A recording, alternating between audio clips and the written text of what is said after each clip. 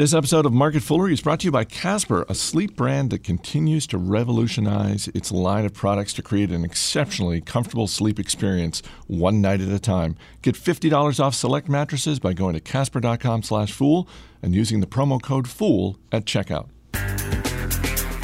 It's Monday, January 8th. Welcome to Market Foolery. I'm Chris Hill. Joining me in studio today from $1 Million Portfolio, Jason Moser. Happy Monday. Howdy. Good weekend?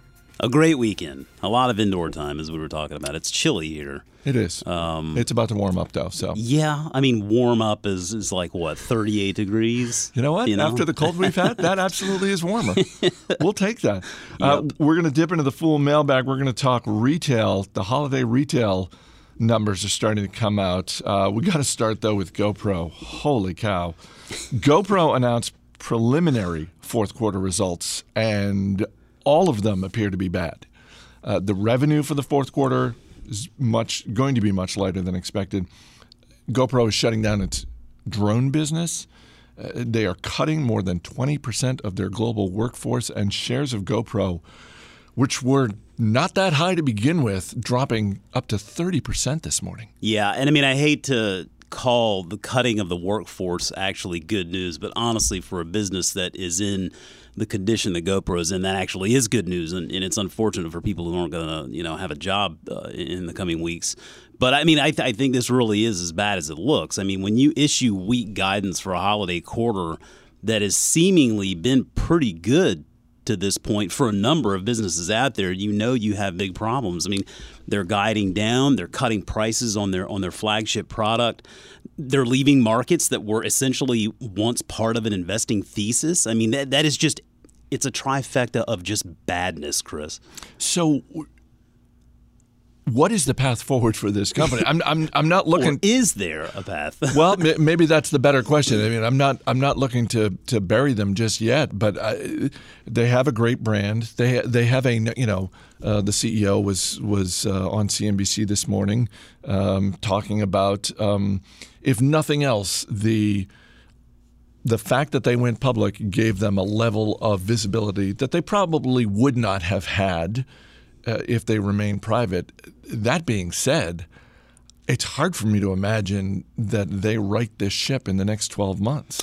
Yeah, I mean, I don't think they do. And I mean, Nick Woodman, the founder and the CEO of the company, he seems to be ever the optimist. And I mean, I do appreciate that about him because, I mean, I feel like if you're leading the company that you started, you better have that take on things. I mean, you need to always be trying to see the light at the end of the tunnel. And it's not that easy to see at this point because this all basically goes back to our concerns when the company went public. Is this bottom line, it's just a hardware play.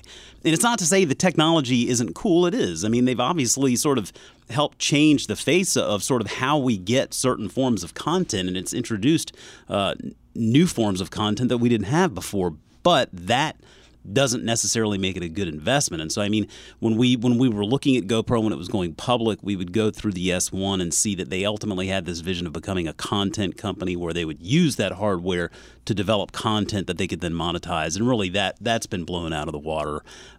Leaving the drone market, that's another strike. And so it's not to say that they can't do something to turn the business around, but they are basically falling back to that old, we're just a hardware play at this point. And when you see a company like this and they're cutting prices and margins are falling and they're burning through cash, it's just really difficult to see what the next pivot is.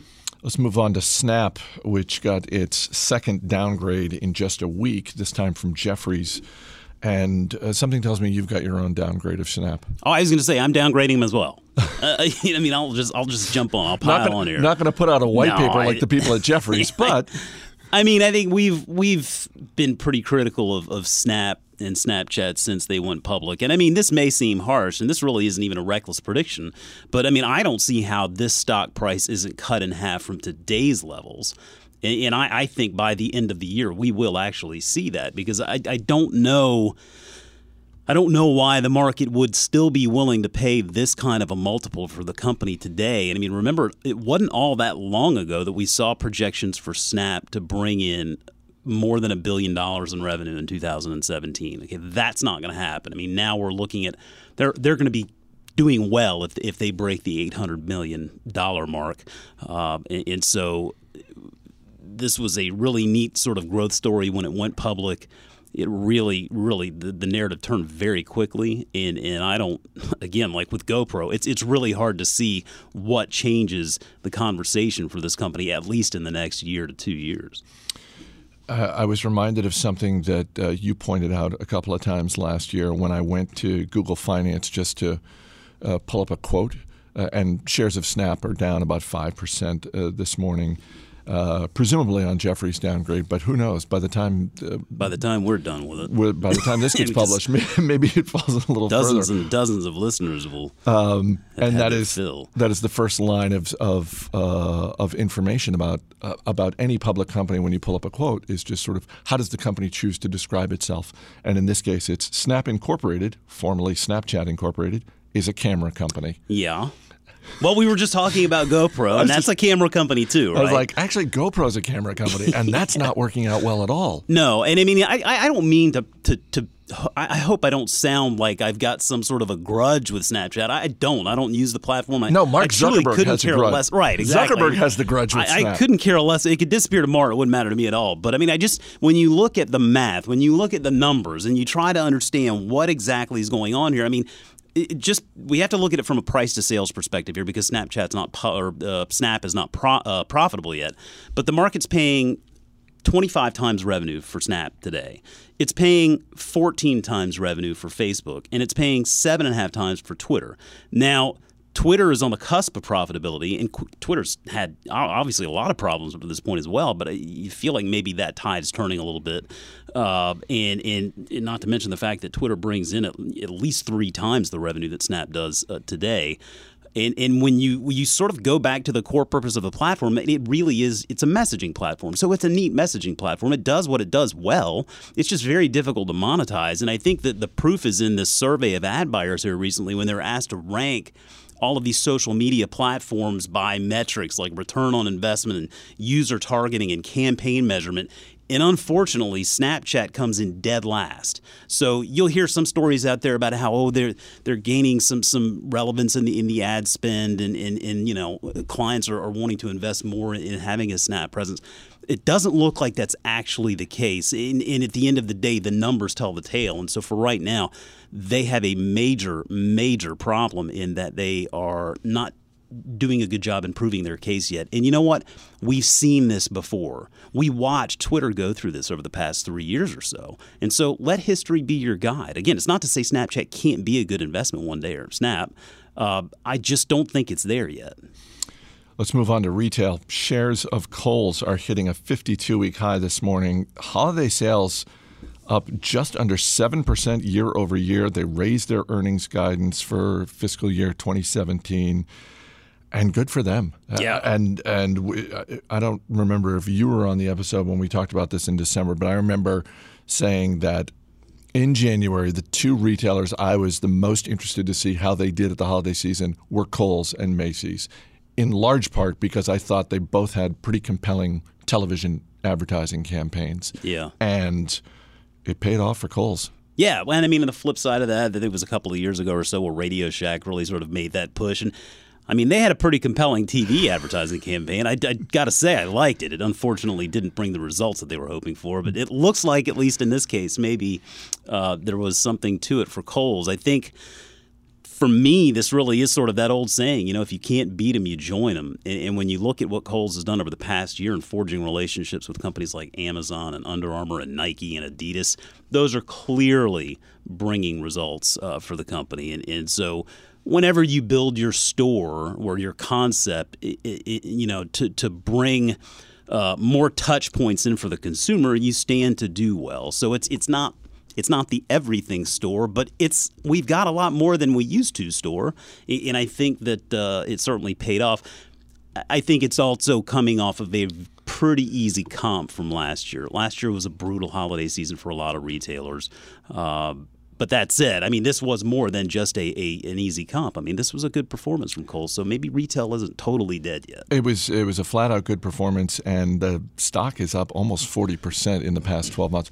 I got to say, I don't think you and I have talked about this in terms of our holiday retail experiences. For the first time that I can think of, Amazon kind of let me down this year. Really? And it was bricks and mortar retail that ended up getting my business the last few days. Yeah, because now why is that? I don't know if Amazon ended up having inventory problems or that sort of thing, but and look, I'm not the most proactive shopper in the world. That's partly why I use Amazon. I was going to say they're there to save your bacon. Yes, and so in this case, it's okay. Well, it was December 21st, and I thought, okay, 2 days shipping, no problem. And it was the morning of the 21st, and I was putting things in my cart and that sort of thing. I was, okay, great, I'll get this on the 23rd, that sort of thing. And if I had just been smart enough to just click the buy button then, no problem. I go back a couple hours later. It's still December 21st. Early afternoon, I go, and all of a sudden, stuff isn't there. Stuff's not going to arrive until after Christmas Day. And I thought, I can't pull that. I got to go find it. It sounds like perhaps this was maybe both parties are at fault here. Maybe you just had really high expectations, and now we're sort of in the new paradigm, right? Amazon is going to be able to start commanding a little bit more of their own terms as opposed to being maybe. So although it wasn't Christmas Eve. It was they had a couple of days to spare, and so I'm curious to see if hey, maybe I'm a one-off. I'm not going to stop shopping on Amazon.com. But it wouldn't surprise me if a story came out in the next week or two about some type of inventory issue. I don't think you're a one-off. I think that this is sort of this is the difficult part of Amazon's success is they've done such a good job in such a short period of time building out this Prime offering and really sort of conditioning us as consumers and shoppers. They've got to figure out how to accommodate for that just massive increase in demand. I mean, as more and more people use it and they're shopping there all day, every day it seems, and come holiday season, that's the crutch, right? Is I'm going to go get it on Amazon, and at least I know when it comes to the last second, I've still got Amazon. You still got to get stuff from point A to point B. And that is, I think, a really difficult part of the equation that they still haven't fully been able to master. Now, I think they're really working hard at it with partners like UPS and FedEx, United States Postal Service, in really trying to figure out that last mile. And they're leveraging sort of Uber-like systems where they can get delivery guys at all times of the day. And so, yeah, I think we're going to continue to see sorts of situations like that where you just got to figure, okay, well, how long is it going to be before they really nail down that last mile? I don't know. I mean, the shipping and logistics side of it is really, I think, the most difficult part of the business. And that's why we're seeing them make so many investments in that, because it is really difficult. It's also a massive market opportunity. And the more they can own that, the more they control the experience. And the more opportunity you're going to have to go ahead and order that gift on December 23rd, Chris, and know that it's going to be there by December 24th. Before we go any further, I want to say thanks to Casper. I don't know the last time you bought a mattress, but if it's been a while, you should check out Casper. Their mattresses are designed by humans for humans. The original Casper mattress combines multiple supportive memory foams for a quality sleep service with just the right sink and just the right bounce.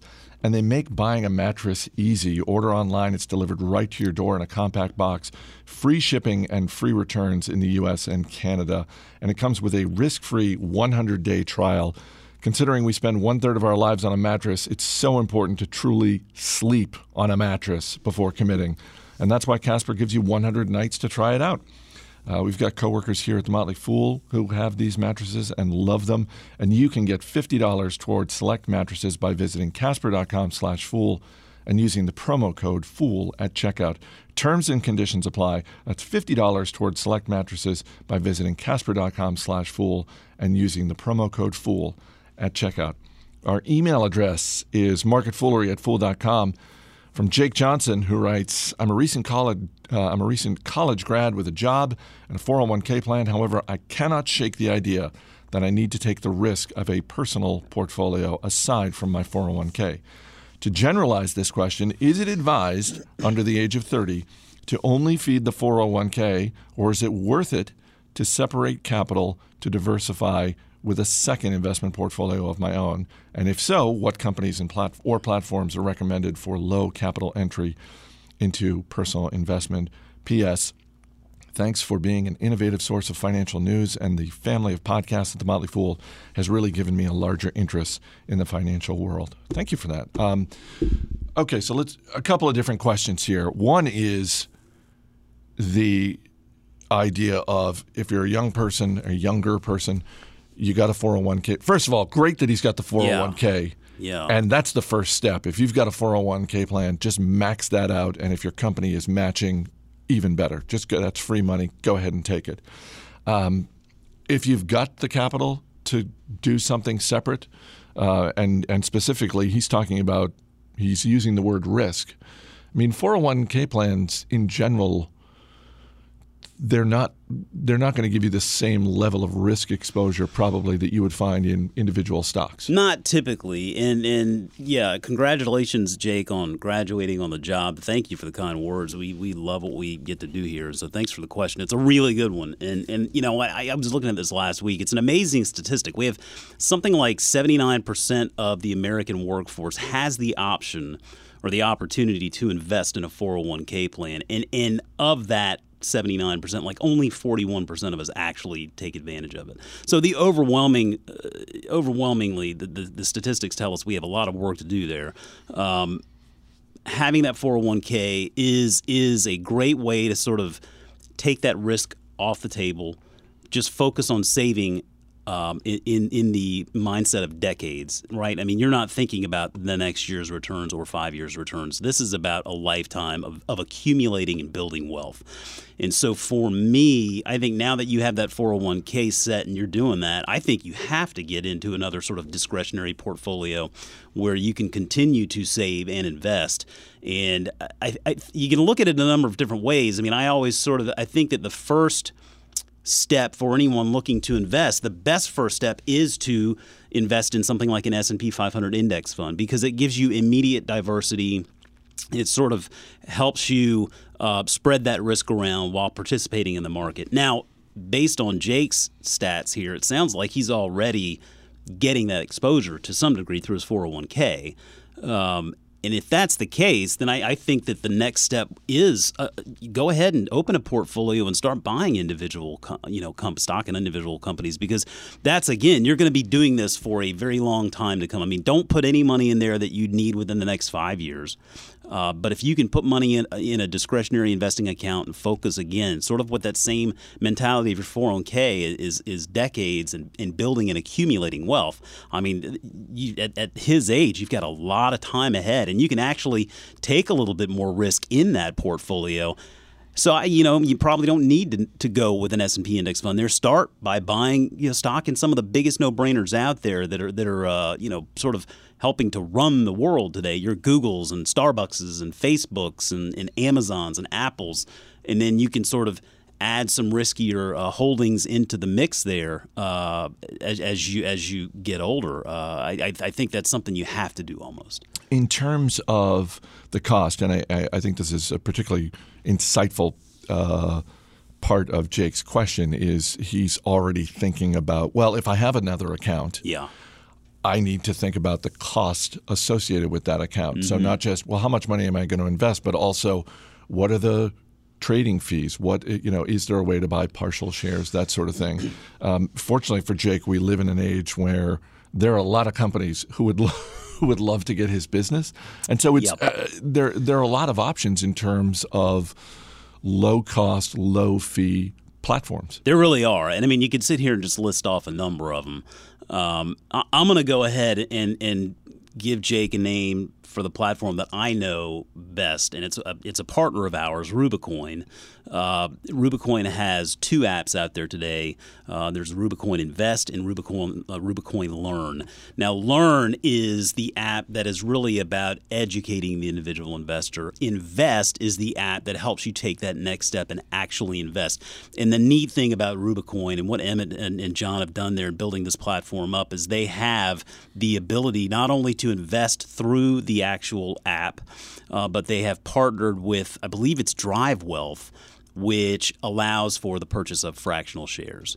And so I think fractional shares are a terrific alternative for younger folks who may not necessarily have amassed enough capital to buy shares in some of these companies that they love so much. I mean, if you're looking at companies like Amazon, Google, Markel, Priceline. I mean, these are stock prices that are in the thousands of dollars. So it's to buy one share, you have $1,300 to buy a share of Amazon.